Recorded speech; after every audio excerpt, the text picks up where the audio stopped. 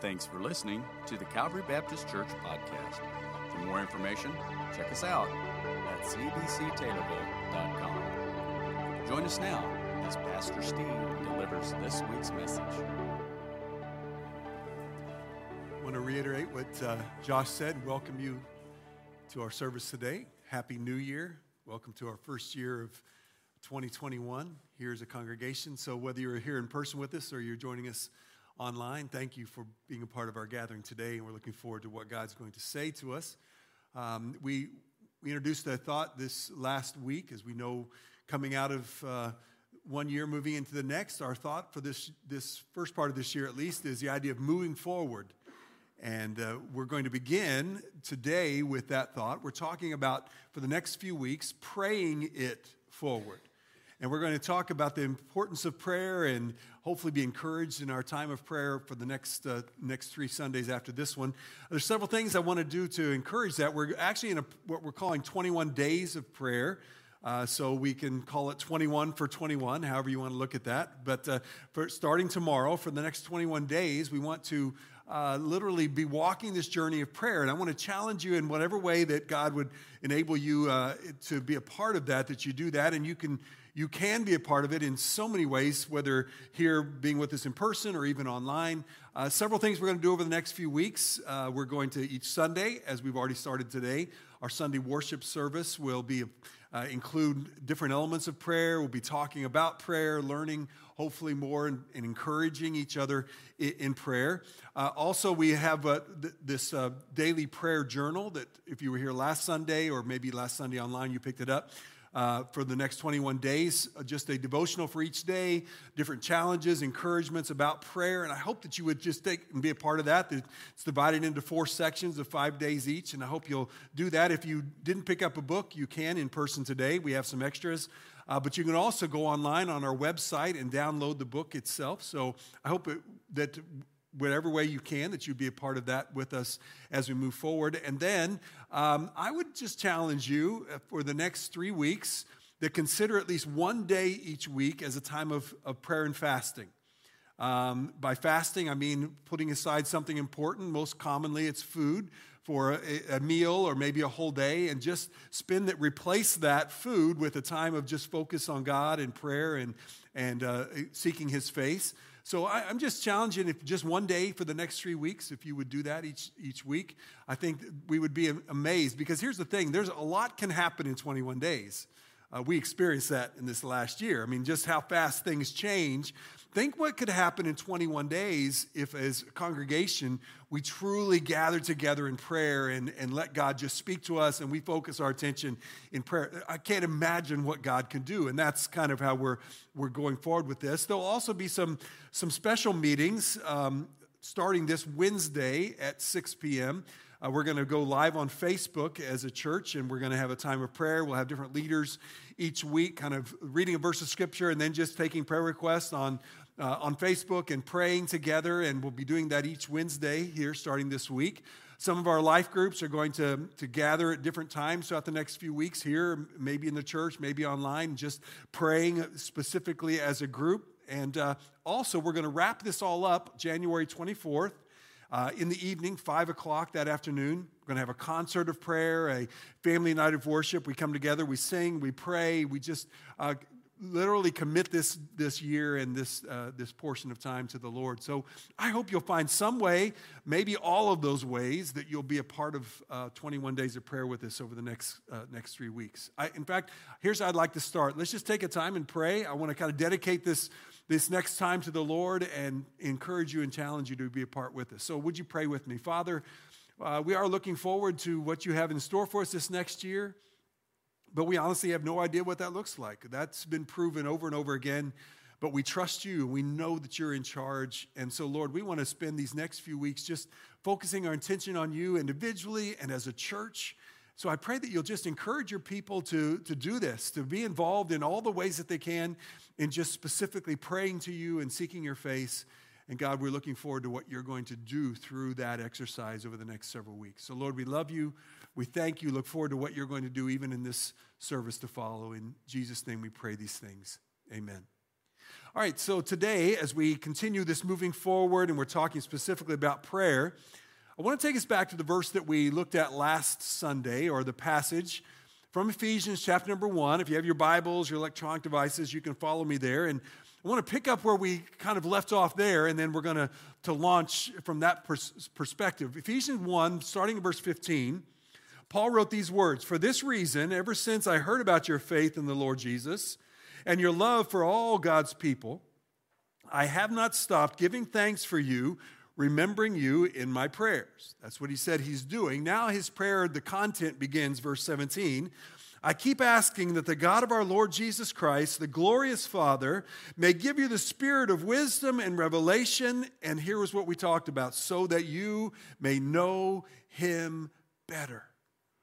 And I pray that that becomes our heart for this year. That becomes our priority, that above all the other things we're going to try, we're going to lose weight, we're going to get our finances in order, all those things, atop all of that, that God, I want to know you better. Just that thought. Here's what we remembered last week. The fact that we can actually know God, that's incredible. That God can be known by us, his created beings. The Almighty can be known, and he wants to be personally known by us. That's incredible. And my prayer is that you know him personally. But if you do know him personally, this verse is telling us you can know him better. That no matter how long you've been in this journey of faith, you can take another step. You can know him in a deeper way, more today than you did yesterday, and more this week than last, more this year than you did last year. And God, we want to know you better. And so that becomes our priority of prayer. And that's where we're going to move on from. But before we get to the next part of Paul's prayer, I want to take us back to the Old Testament for an historical account. It happens in the book of 2 Kings, chapter number 6. There's a large section there. You can read it if you would, but let me just catch you up on the story. There's a prophet by the name of Elisha that's involved here. Elisha has been causing a lot of trouble for a particular king from a neighboring country of Aram. And so this king has wanted to come and attack Israel, and he's made these surprise attack plans several times.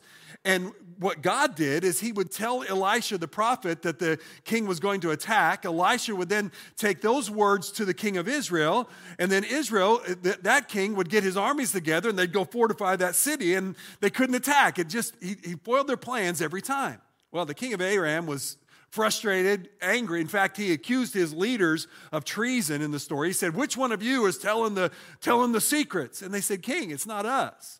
They got this guy named Elisha who can hear what's going on in your private chambers. He just has this knack about him. They didn't know what to make of this guy, Elisha. So the king says, "Well, we'll take care of that." So he sends secretly a fortified force of his soldiers to the city where Elisha and his servant were living. And at night, they surrounded the city. And that's where we pick up the story. Verse number 15, the Bible tells us that when the servant of the man of God got up and went out early the next morning, an army with horses and chariots had surrounded the city.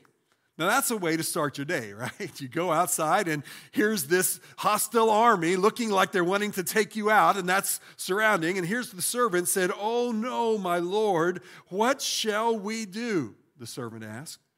Now, what he's saying, this is dangerous. This is impossible. What are we going to do about this, Elisha? This is beyond what we're in peril here. What are we going to do? In verse 16, "Don't be afraid," the prophet answered. "Those," look at this, "who are with us are more than those who are with them." Our side's bigger than theirs. He goes on to say in the verse 17, Elisha prayed, "Open his eyes, Lord, so that he may see." Then the Lord opened the servant's eyes, and he looked and saw the hills full of horses and chariots of fire all around Elisha. So if you get the picture, here's this army that looks like they want to attack, but when God opens his eyes, he shows him that God's army is surrounding them, chariots of fire, just waiting for God to say, attack, and they would. They're surrounding them with that kind of safety. Here's what we want to focus on, and that's that phrase Elisha said, "Open his eyes, Lord, that he may see." That would be the call of what we're going to talk about throughout today. Open his eyes. Open our eyes so that we can truly see. Now, this eye-opening experience that really itself wasn't a miracle. The miracle was not that there was army surrounding him. All that did was reveal what was truly happening. It was a realization of who God is and what he's doing. It shares with us several things. And like Josh mentioned, our sermon notes are a little different today. You can kind of fill in, or if you're watching online, you can just jot down as something hits you. But let me give you a couple thoughts that I grabbed from this. First being this, that there's always more going on than meets the eye.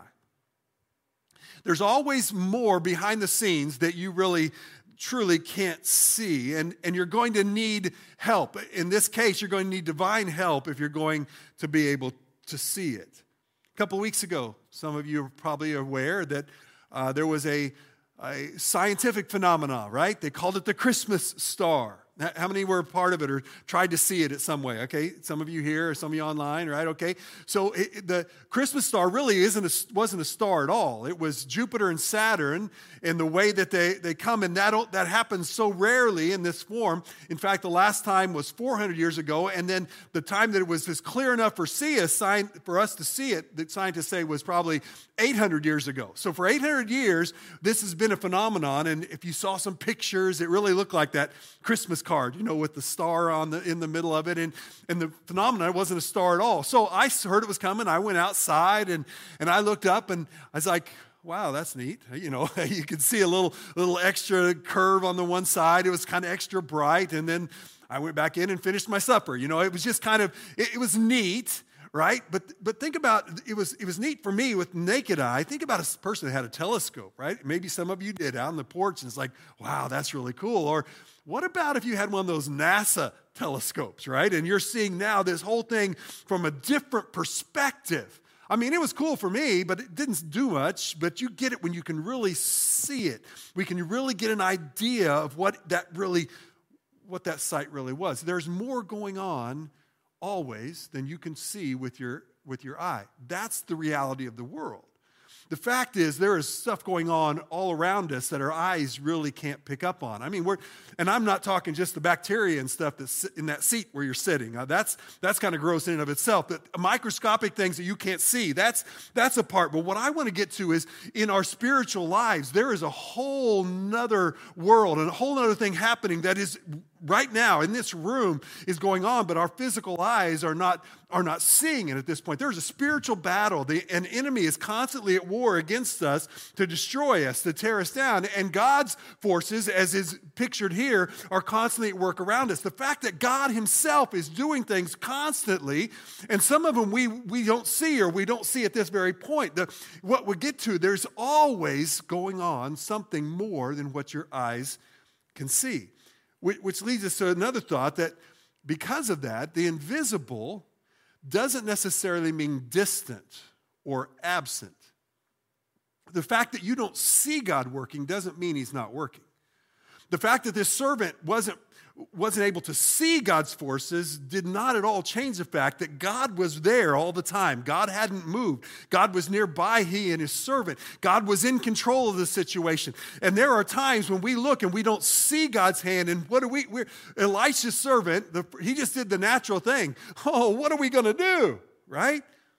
But before we get too hard on Elisha's servant, that sounds a lot like me some days, right? All the things are going crazy, and my first response is, what am I going to do to fix this? What can I do to make this right? You get where I'm at? You feel that? That we get into this point where I don't know, and I'm desperate, and I'm going to need to help God out here, because it just doesn't seem to be that he's fixing anything, right? What are we going to do? Did you notice there's two responses that happened when they saw these enemy soldiers? The servant panicked. But what did Elisha do? What was his first response? Elisha prayed. Those are two still responses for us today. The things that come to us, on us, around us, we can panic, or we can stop and realize that God is still there. God is still close. God is still doing his work, which also leads us to one other thought, that what we can see is not always the reality. Your eyes can play tricks on you. Your eyes can be deceived. That's what magic is all about, the sleight of hand. It tricks your eyes into seeing. Your eyes are not that reliable at times. I mean, that's why most of us in this room are wearing these in some form, or maybe you're trying to, you have contact, whatever, you're needing something because your vision can be in some way impaired. We know that there are times in our life that we need that physically, but in our spiritual lives, what we see sometimes and what we constitute as real may not be the true reality because God is doing something different. Here's the thing. When we come to this point, and maybe you're there right now, when what you see around you, what you see happening in life may seem impossible. It may seem desperate. It may seem, there's nothing, it's a problem scenario that you can't fix. You find yourself maybe being anxious, being afraid, being discouraged, being overwhelmed. You pick the word. Here's our thought for today.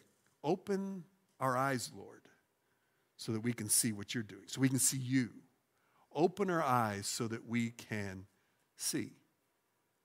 Now, that was Elisha, Old Testament, but I think it's almost uncanny to me that I think Paul says very similar words when we take our Bibles back to Ephesians chapter 1, where we started, and Paul's in the middle of a prayer. He's got this started in verse 17, and he continues on in verse 18. Here's what Paul says: I pray that the eyes of your heart may be enlightened, in order that you may know the hope to which he has called you, the riches of his glorious inheritance in his holy people, and his incomparably great power for us who believed.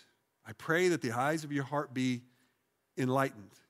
Enlightened means to be made full of light.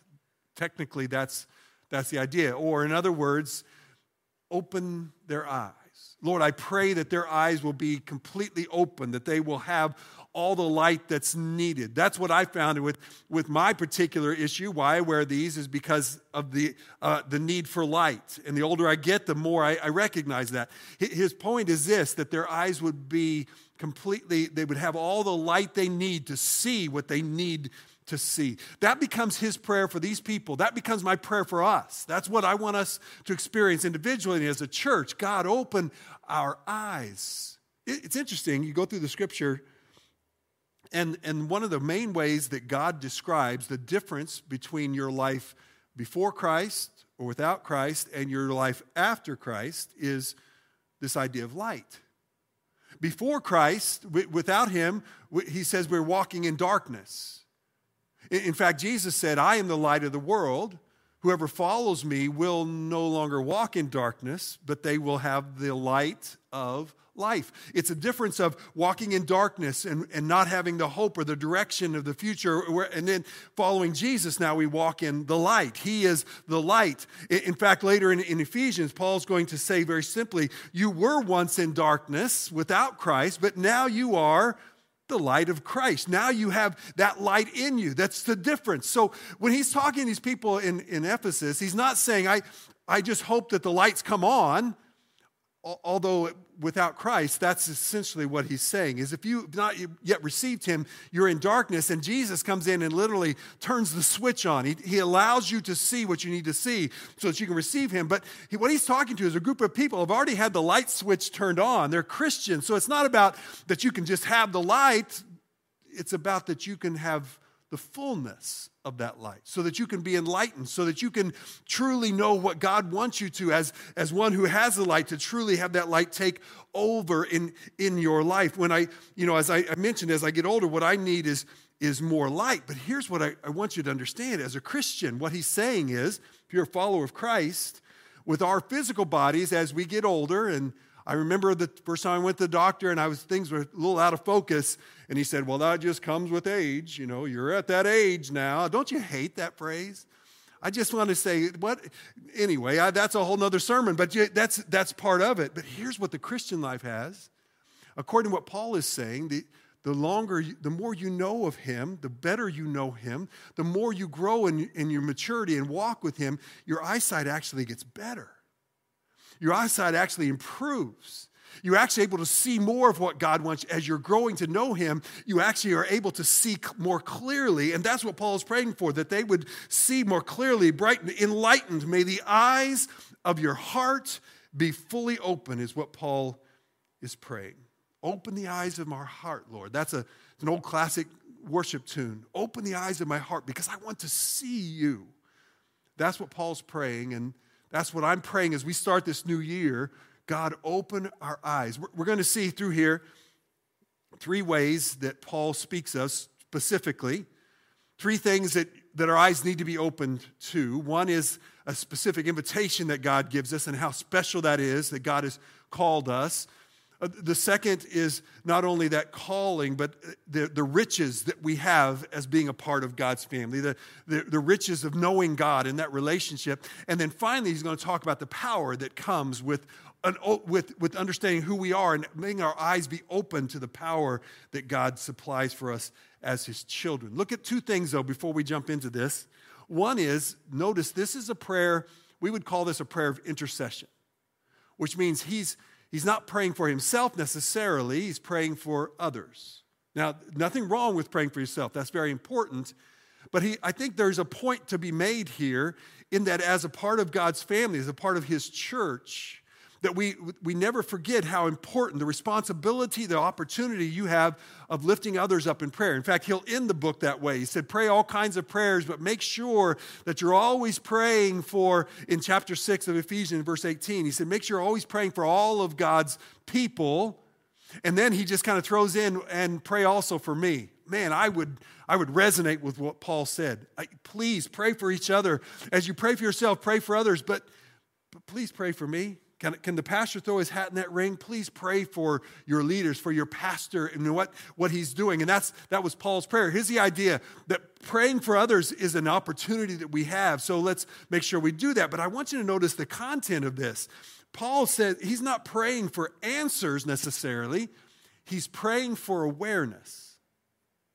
Nothing wrong with a prayer request and a prayer list and specific answers. We do that all the time. The goal, though, Paul is saying here, what I want them to see is what they have, what they already have received in the relationship with Christ. I read this quote this week. Warren Wiersbe said, Paul does not ask God to give them what they do not have, but rather he prays that God will reveal to them what they already have. That's what I'm praying for us as Christians, as followers, as Calvary Baptists, that we realize what we have in Christ and how that should change the way we do our life. When you realize and your eyes are open to what we have in Jesus Christ. God kind of made this more aware to me this week, just kind of a personal illustration. Our kids traveled back from here to Texas and Missouri this past week, but our kids going to Texas left on Friday. Now, Friday was a New Year's Day, but it also was not a real good weather day for us around here, especially if you want to travel. In fact, most of the reports said, stay off the roads, it's icy and all, and they got a long trip ahead of them. So we pray, and we're praying specifically. But as I've been studying this, the Lord just kind of brought this image to my mind that, yes, I pray for them, and I prayed specifically for their safety and their protection. But then God just kind of gave me an Elisha servant moment. And he just gave me an image of their car traveling down I-44, and I'm praying for their safety, and his angels are all around that car. And his work is all around them. I don't know what God has in mind for them, but I know that he knows them and he loves them even more than I do. And I'm now praying, but I'm praying from the perspective of peace, of knowing that God knows what is going to happen and he knows, he's got them in his hands. Does that make sense? That's what it means. Open your eyes to what God is really doing and what's happening, whether your physical eyes can truly see it or not. Open all right, so let's march through these verses. What does Paul say is important for us to know? And what is it that you need your eyes open to today? Here's his first thought. So you will know the hope to which he has called you. Circle those 2 words, hope and called. Those are critical. The idea that there is let's start with the called, that word itself. The fact that he has called you. The word called means an invitation. You've done that before. You've invited someone over. It literally was used if someone was invited to your house for a banquet or for a meal. You're given a calling. You've given an invitation. What is God saying? That he has given us a call. Those of us who are followers of his, we have answered a call, an invitation to come to him and to his house, to his kingdom. And with that comes all the privileges of being a part of his house and being a part of his kingdom. If you're God's child, you are what the Bible refers to as the called. You have been called. You have received an invitation, and you have accepted that invitation. And that comes with all the things that come with salvation. There's several verses throughout the New Testament. Let me just give you a couple that just show us what this looks like. Romans chapter 1. You also are among those Gentiles who are called to belong to Jesus Christ, who are loved by God and called to be his holy people. That's you. If you know him, you've been called as a part of his family. 1 Corinthians, to those sanctified in Christ Jesus and called to be his holy people. Verse 9, God is faithful who has called you into the fellowship with his Son, Jesus Christ our Lord. And then many of you are familiar with this famous verse, Romans 8:28. For we know that all things work for the good of those who love him and have been called according to his purpose. If you're a part of his family, you have been called. You have been invited, and through receiving Christ, you have accepted that invitation. So now you are referred to as, why is this so important that we have been called? Look at our verse again, Ephesians chapter 1 and verse 18, that we can have our eyes open to know the hope to which you were called. Do you recognize that any hope that we say we have now and for the future, now and for after death, any hope that we hold on to is only because we have been called. It's the hope that comes with that calling, that God has called us to himself and we've accepted that through Jesus Christ. That is our hope. In fact, Ephesians chapter 2, look at what Paul says. Remember that at one time, you were separate from Christ. Now look how he describes you. If you're without Christ, here's what he says. We're without hope and without God in this world. Before you were called, before you received Christ as Savior, that time before, you were without hope. You were without Christ. You were without God. Josh and I were theorizing recently about this idea. 2020 was a year for the history books. I get that.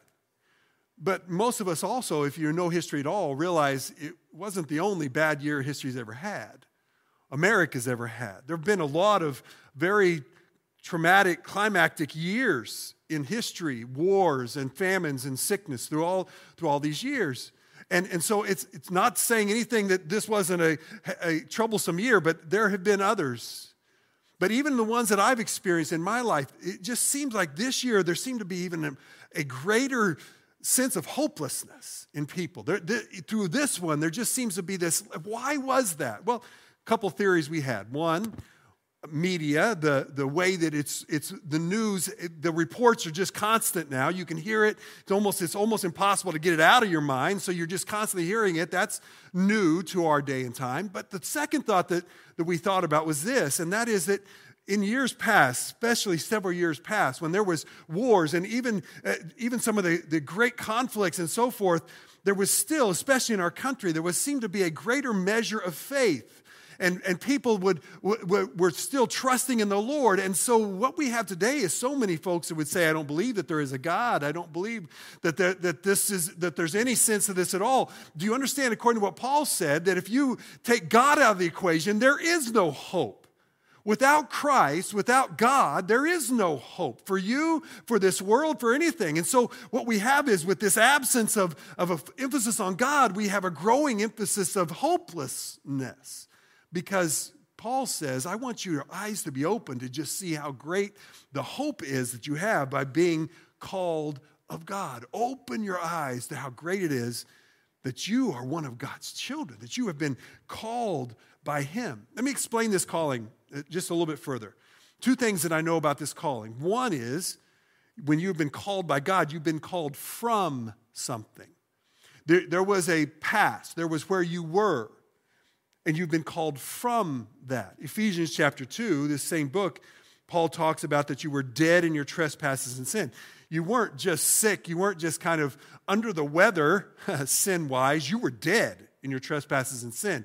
Spiritually speaking, you had no life. You had no ability to come to God, and you followed the ways of this world. You go on in verse 3, and he said that when you lived at that one time, you were gratifying the cravings of your flesh and following its desires and its thoughts. That's where you were before Christ. That was your lifestyle before him.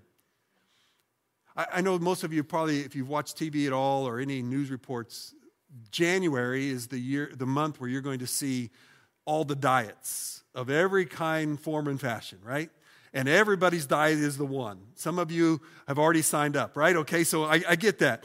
Here's the thing that always gets me. That is that before and after picture that somebody, my thought is, how much do they have to pay you to take that before picture and let other people see it? I'm sorry, I'm not getting in a Speedo and let people see that part of me before the diet, right? You get what I'm saying?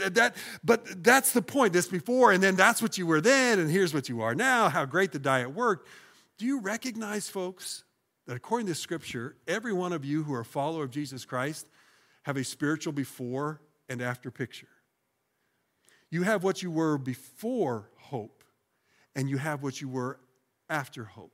Regardless of when that came in your life, there is a change because you have been called from where you were, from darkness into light. And so think about this. Let's follow that thinking. For someone to say, I believe in Jesus, I'm a follower of Jesus, and their life has no change. Their life doesn't, and they're fine with that. Their lifestyle doesn't move from where they were before. There's a problem there. Because we're new creatures in Christ. We're never going to be perfect. I get that. But there's got to be something that's changing because we've been called out of. We've been called from where we were. That's the first part. But then we've been called to something as well.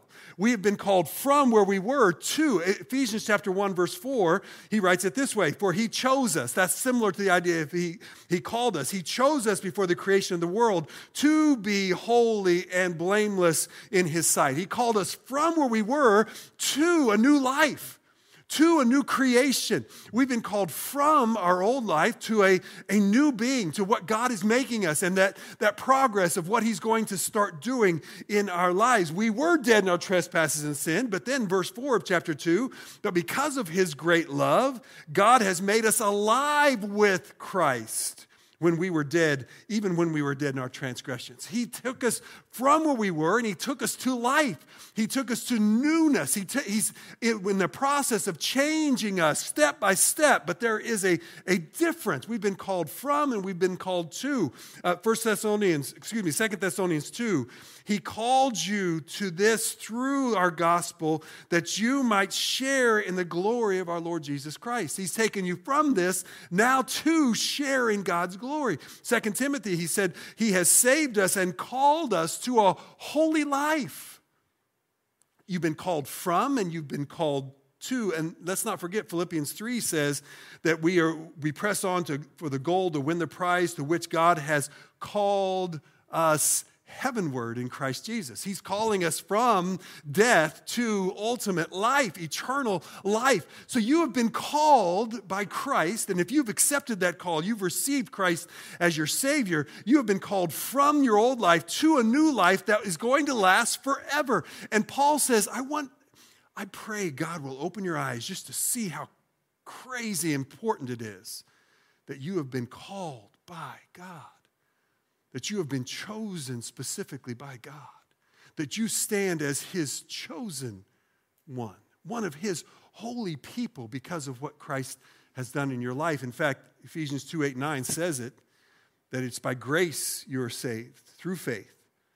That's not of yourselves, it's a gift of God, not of your works, lest anyone should boast. Here is a gift that God offers you. He gives you an invitation, a call. And it all through God's grace, through Jesus Christ, that he died and he rose again from you, and you received that gift. And God then, as one that has been called, you are now enjoying that relationship. You're enjoying from where you were called from to where you're being called to. My question is pretty simple. Have you received that gift? Didn't say if you think you're good enough to earn it. Have you received the gift that Jesus purchased when he died on the cross for you. Because from that, God says, here's my invitation. For all who received him, he gives the power to become children of God. So Paul says, first thing I want you to have your eyes open to is just how incredibly important it is that you've been called by God. But keep reading. He also says, I also pray your eyes will be open so you'll know the riches of his glorious inheritance in you. Every time I read that verse, I'm reminded of, there's several stories I've heard, but one has always caught my attention. Happened decades ago. 1926, in fact, was the year, but the name's always stuck in my head. Ira Yates was the guy's name. He was a West Texas rancher.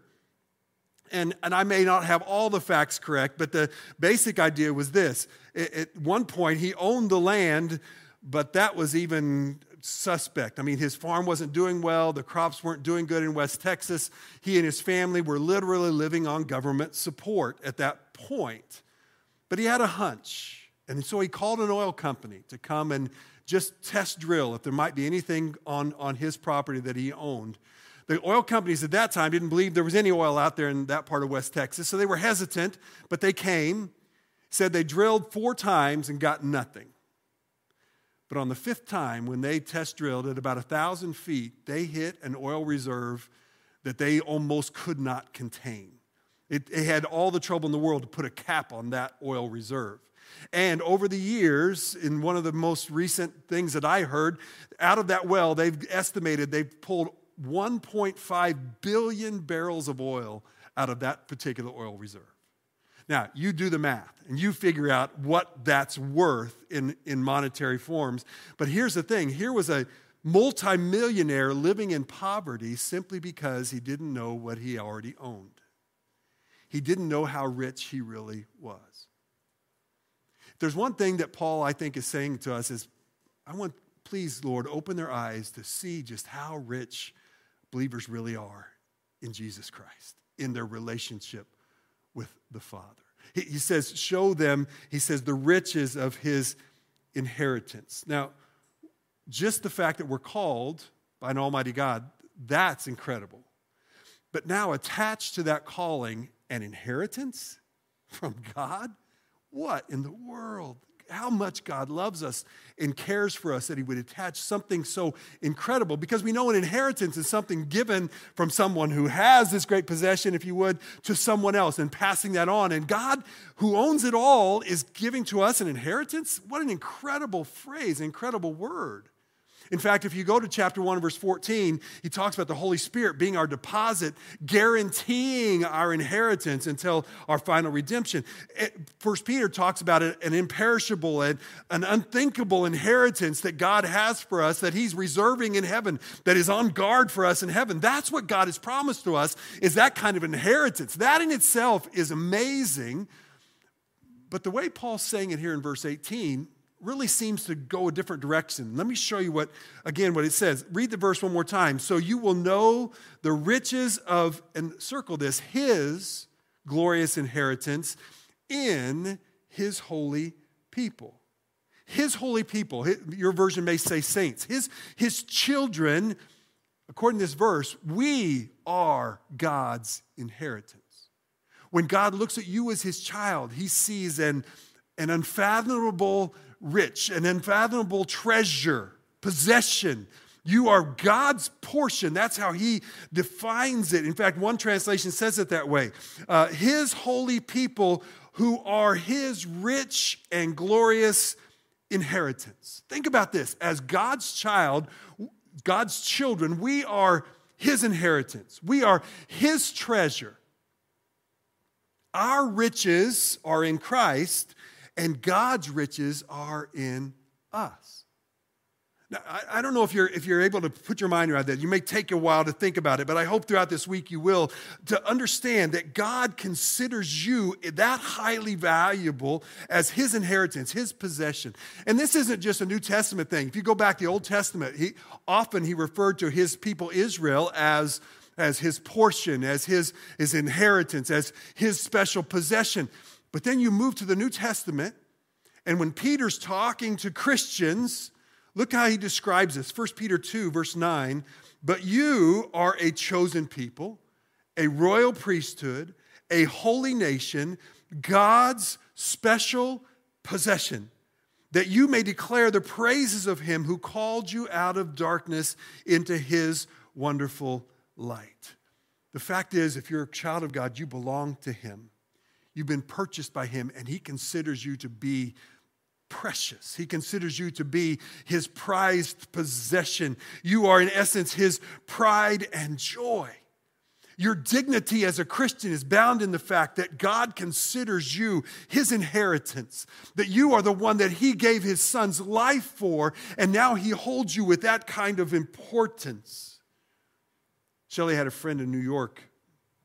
They had kind of a running joke, and maybe you've seen the phrase, but she would tell Shelley, she said, well, God loves you, but I'm his favorite. You know what, folks? If you're a child of God, every one of us, we're God's favorite. See, God can do that. He can have us all of his favorite, and he does. He considers each of us his special possession. Think about, Paul says, open your eyes to just let God show you how precious it is, how precious he thinks you are. Do you have trouble with that sometimes? I do. I mean, I can be okay, and I'm not that bad, that good, whatever, but to think of God as thinking of me as precious, that's kind of over the top. Because I don't feel precious. God says, but you are my inheritance. I have paid a price for you. You're my special possession, and he holds me dearly. But it's not just what he feels of us, but that means what he's doing in us. The fact that he says he started a good work in us, and he's going to complete it. That as his inheritance, he's doing a work changing us and making us and giving us the abilities to do and to follow him. In fact, Ephesians 2, he says, we are God's handiwork.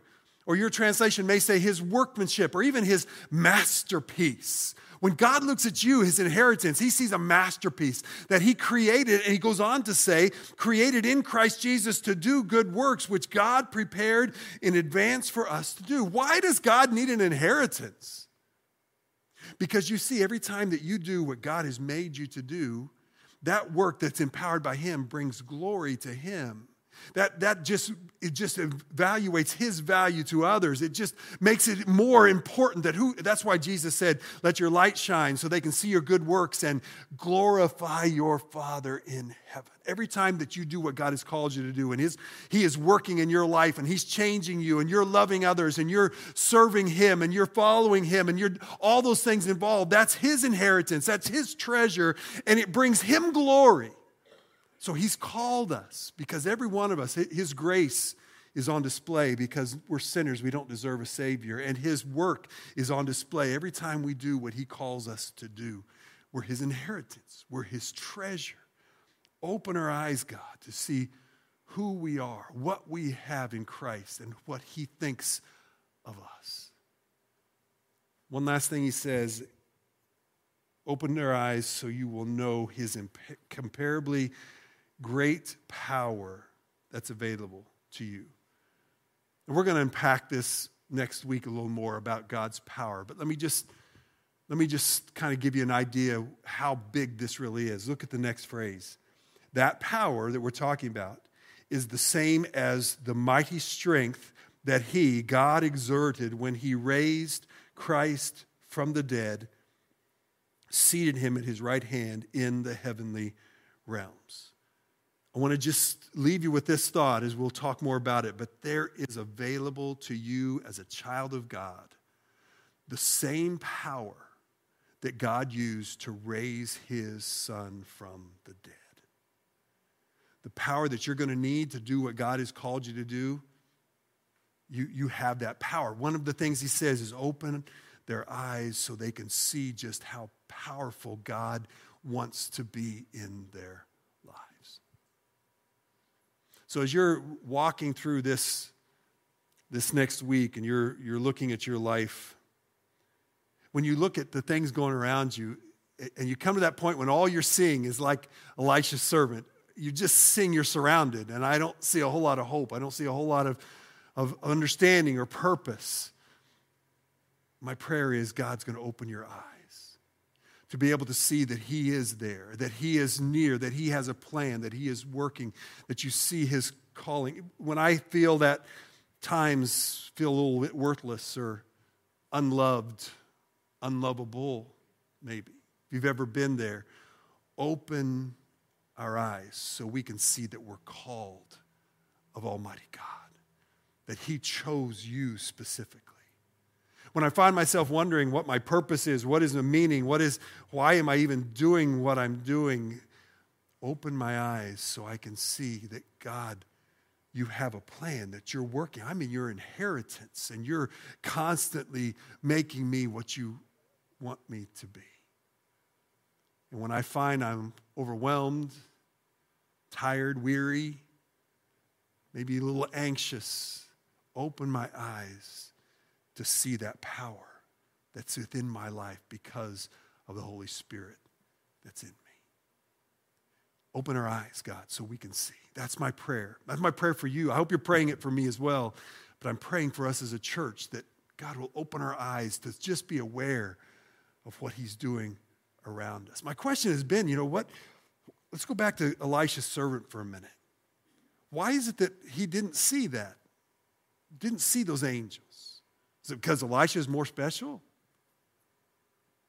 There's probably a lot of reasons, and I don't know that we could get them all. I mean, if you go back chronologically, this guy was the replacement for a former servant who got into some issues and had to be let go. So this guy hasn't been around Elisha as much. So maybe he just hadn't seen all of the great works of God. Maybe he just wasn't aware. Maybe it was just that panic. You know when that happens, when you wake up and you're surrounded or the world's just going crazy and your first thought is to panic. Maybe it was just that overwhelming fear that just clouded his eyes. I don't know. Think through this with me. What is it that hinders you from seeing God around us? Maybe it is panic. Maybe it is you're distracted. Maybe it is just life is busy, or maybe you're focused on everything but God. You're focused on the news. You're focused on yourself. Maybe you're focused on everything but the fact that God is in control. What is it that is hindering you? So maybe when the prayer is, as much as open my eyes, is God, take away the blinders. It's the idea of, I carry these things with me for my glasses often, because even speaking, by the time I get to a second service, me spitting all over everything, including my glass, I can't see. I got to have some things cleared out. Maybe it's just God, open my eyes by just clearing off the things that are hindering me from seeing what you're doing. If there's something, maybe it's a sin, maybe it's something that's just keeping me from, God, remove those hindrances because I want to see you in a real way this year and as a part of my life. Sometimes I think our vision isn't the problem as much as it's a faith issue. We see what God wants us to do, but we're not sure that I want to go there. I may see what God has in mind. Maybe I don't agree with it, or maybe I think I'm fine the way I am, or I just don't really want to change. It's not that I don't see what He wants me to do. I just don't really want to take that step. Maybe I'm not really sure that it's the best thing, even though I know that's what God wants from His Word. He said that we walk by faith, not by sight, according to 2 Corinthians chapter 5. That means there are some of those things that just may not make sense to our physical eyes, but spiritually, if we trust God, we can take that step. Maybe that's why we're not seeing it, is we're just not willing to take the step. But here's the thought. There's always more for us to see. No matter how long you've been in this, God wants to open your eyes, to fill your eyes with light, to show you who He is and what He's doing and what He wants to do, and give you a vision for what He has for your life. Are you ready? Are you available? Are you ready to listen to Him? Are you ready to take that step? God wants you to see. Open our eyes, God. That's my prayer. I'm praying that personally. I'm praying that for our family. I'm praying that for our church. I pray that for you as your faces come to my mind this week. Open their eyes so they can see who you are, what you're doing, and what you want to do in their lives. Open our eyes so we can see the things such as the calling that you put on us. Open our eyes so we can see the work that you're doing in us. Open our eyes so we can see the power that you want to work through us, for us, in our lives. Open our eyes, God. Would you bow your heads with me, please? With our heads bowed and eyes closed, if you're watching online, I hope that you're taking a moment just to take all this and let's let God speak to us today. Maybe your step today is simply recognizing that God has offered you a gift and you've never really received that gift. The fact that Jesus died for you and rose again, and he offers you, he invites you to a relationship with him. Have you accepted that? Has there been a point in your life when you realized, I'm a sinner, I'm separated from God, but I believe Jesus died for me, and you received his gift? If that's you, would you receive that, accept that invitation today? That call to come to him and say, God, as a sinner, I come to you and ask for you to save me, to forgive me. And I want to follow you with my life. I'm repenting of where I came from, and I want to follow you and to come into the light. Would you receive his gift today? Maybe you have some questions about that. I'd love to talk with you further. You can message me online. You can put it on your connection card. Pastor, I'd love to talk more about this. But would you take that step to say, I want to know what it means to accept that gift? If you're listening today and you know that you're one of God's kids, you're one of the called, are there some things hindering your eyesight today? Some things God's revealed to you that need to change so that you truly can see?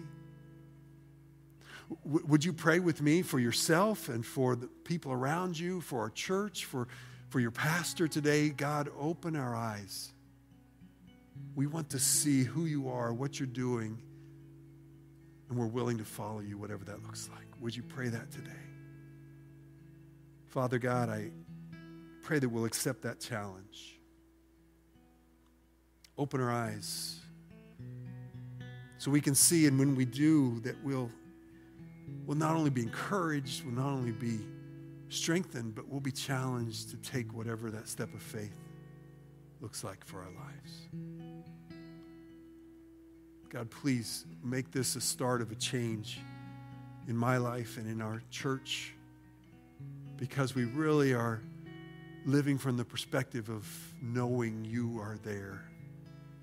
Whether our physical eyes see you or not, we know because our eyes have been opened by your Spirit. God, please move in our hearts. Draw that one to salvation that needs you today. Help us each as your children to follow you wherever you lead us. As we continue with our heads bowed and our eyes closed, the spirit of prayer, I invite you to spend some time talking to the Lord today. We're going to sing the song that I mentioned earlier. Just open the eyes of our heart, Lord. Maybe as we sing through it, after you've spent some time talking to the Lord, you want to join us and just make this your prayer today. Open the eyes of my heart. So I encourage you to continue to pray as the music begins.